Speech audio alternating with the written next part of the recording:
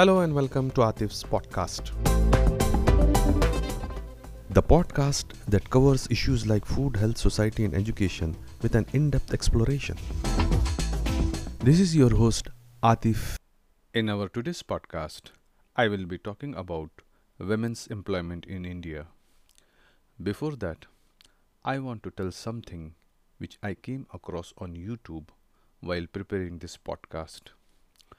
One gentleman, I had forgotten his name, who is psychoanalyst. He was telling that our attention, an important resource, how it has become so scarce nowadays due to the bombardment of both information and entertainment in our social media. And to this social media, either we are addicted or became too dependent on it. And we all knew that our attention creates the condition of achieving excellence of whatever we do in our life. But ironically, the subject of attention itself is not getting enough attention. As a result, what all we are seeing and experiencing, there is so much confusion, obscurity, and chaos in our life and everywhere around us. Well, that's the way life goes on. Coming back to our today's topic, women's employment in India. First, I will talk about a bit of its history. Unlike European and developed countries, the industrialization started very late in India, and due to this, the employing of women in jobs also started late.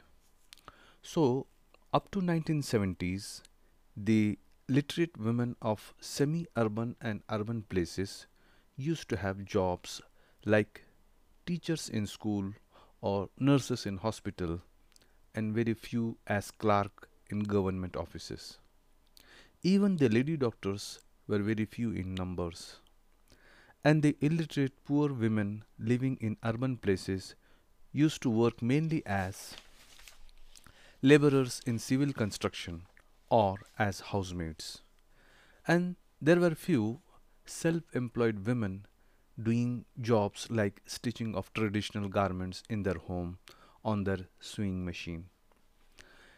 And the illiterate poor women residing in rural areas used to work mainly as agricultural laborers, and rest of all the other women used to be housewives doing homely chores and rearing their children.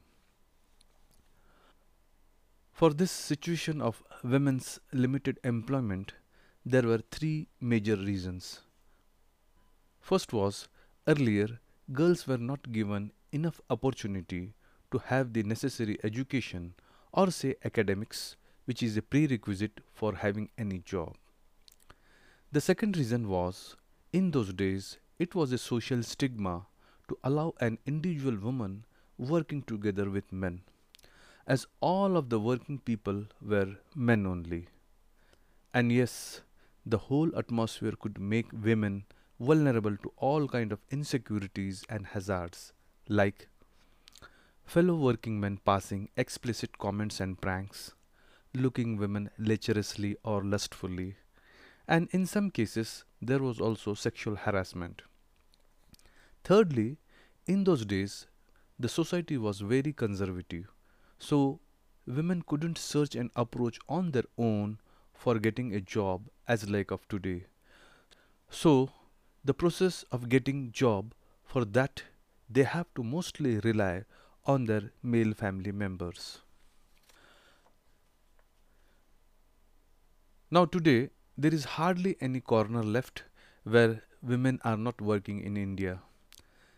There are 3 to 5 areas where women can't work or not allowed to work just for some technical or legal reasons.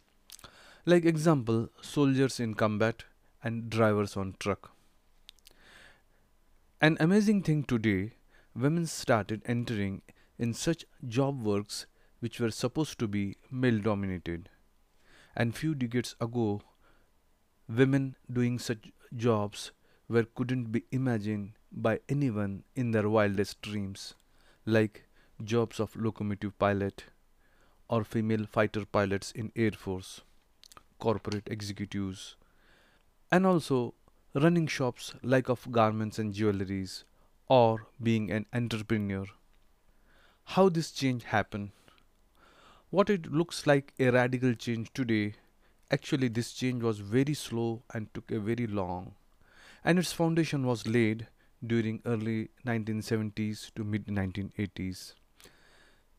This 1.5 decade was the critical transition phase, and the people, both men and women, who took the bold decisions at that time in making a possibility of women to work faced many hardships at social, domestic, and psychological levels. It all got initiated first with the dramatic rise in number of girls going to school. Then subsequently there was a rise in girls or young women completing their higher education of graduation and post graduation, including professional courses like medical and engineering. Then side by side there was change in government policies that facilitated women to do their jobs easily. For example, the job transfer policy gave consideration to women employees so that they shouldn't be transferred to far distances as for the convenience of their traveling. So, such things made new entrants applying for jobs. Then, slowly, what society saw that there was a raise in income and living standard where both of the couples are employed. This accelerated the women employment, and what yesterday the senior family members who used to oppose women in doing the job now started promoting them in having it. As time progressed, when the sufficient ratio of employees of the both genders was achieved at working places, the comfortable and healthy atmosphere started developing between men and women working together. So, as a result, after a long time, the repressive social stigma, which was the biggest hindrance in women getting employed, got faded slowly. Considering the vastness of this subject, I will be continuing this in my next podcast episode, in which I will talk about the implications of women's employment on economic front, social perspective at domestic levels and in working places. And that's all for now. Thank you for listening. And if you want to share your suggestions or feedback, do drop an email to atifspodcast@gmail.com. Until next time.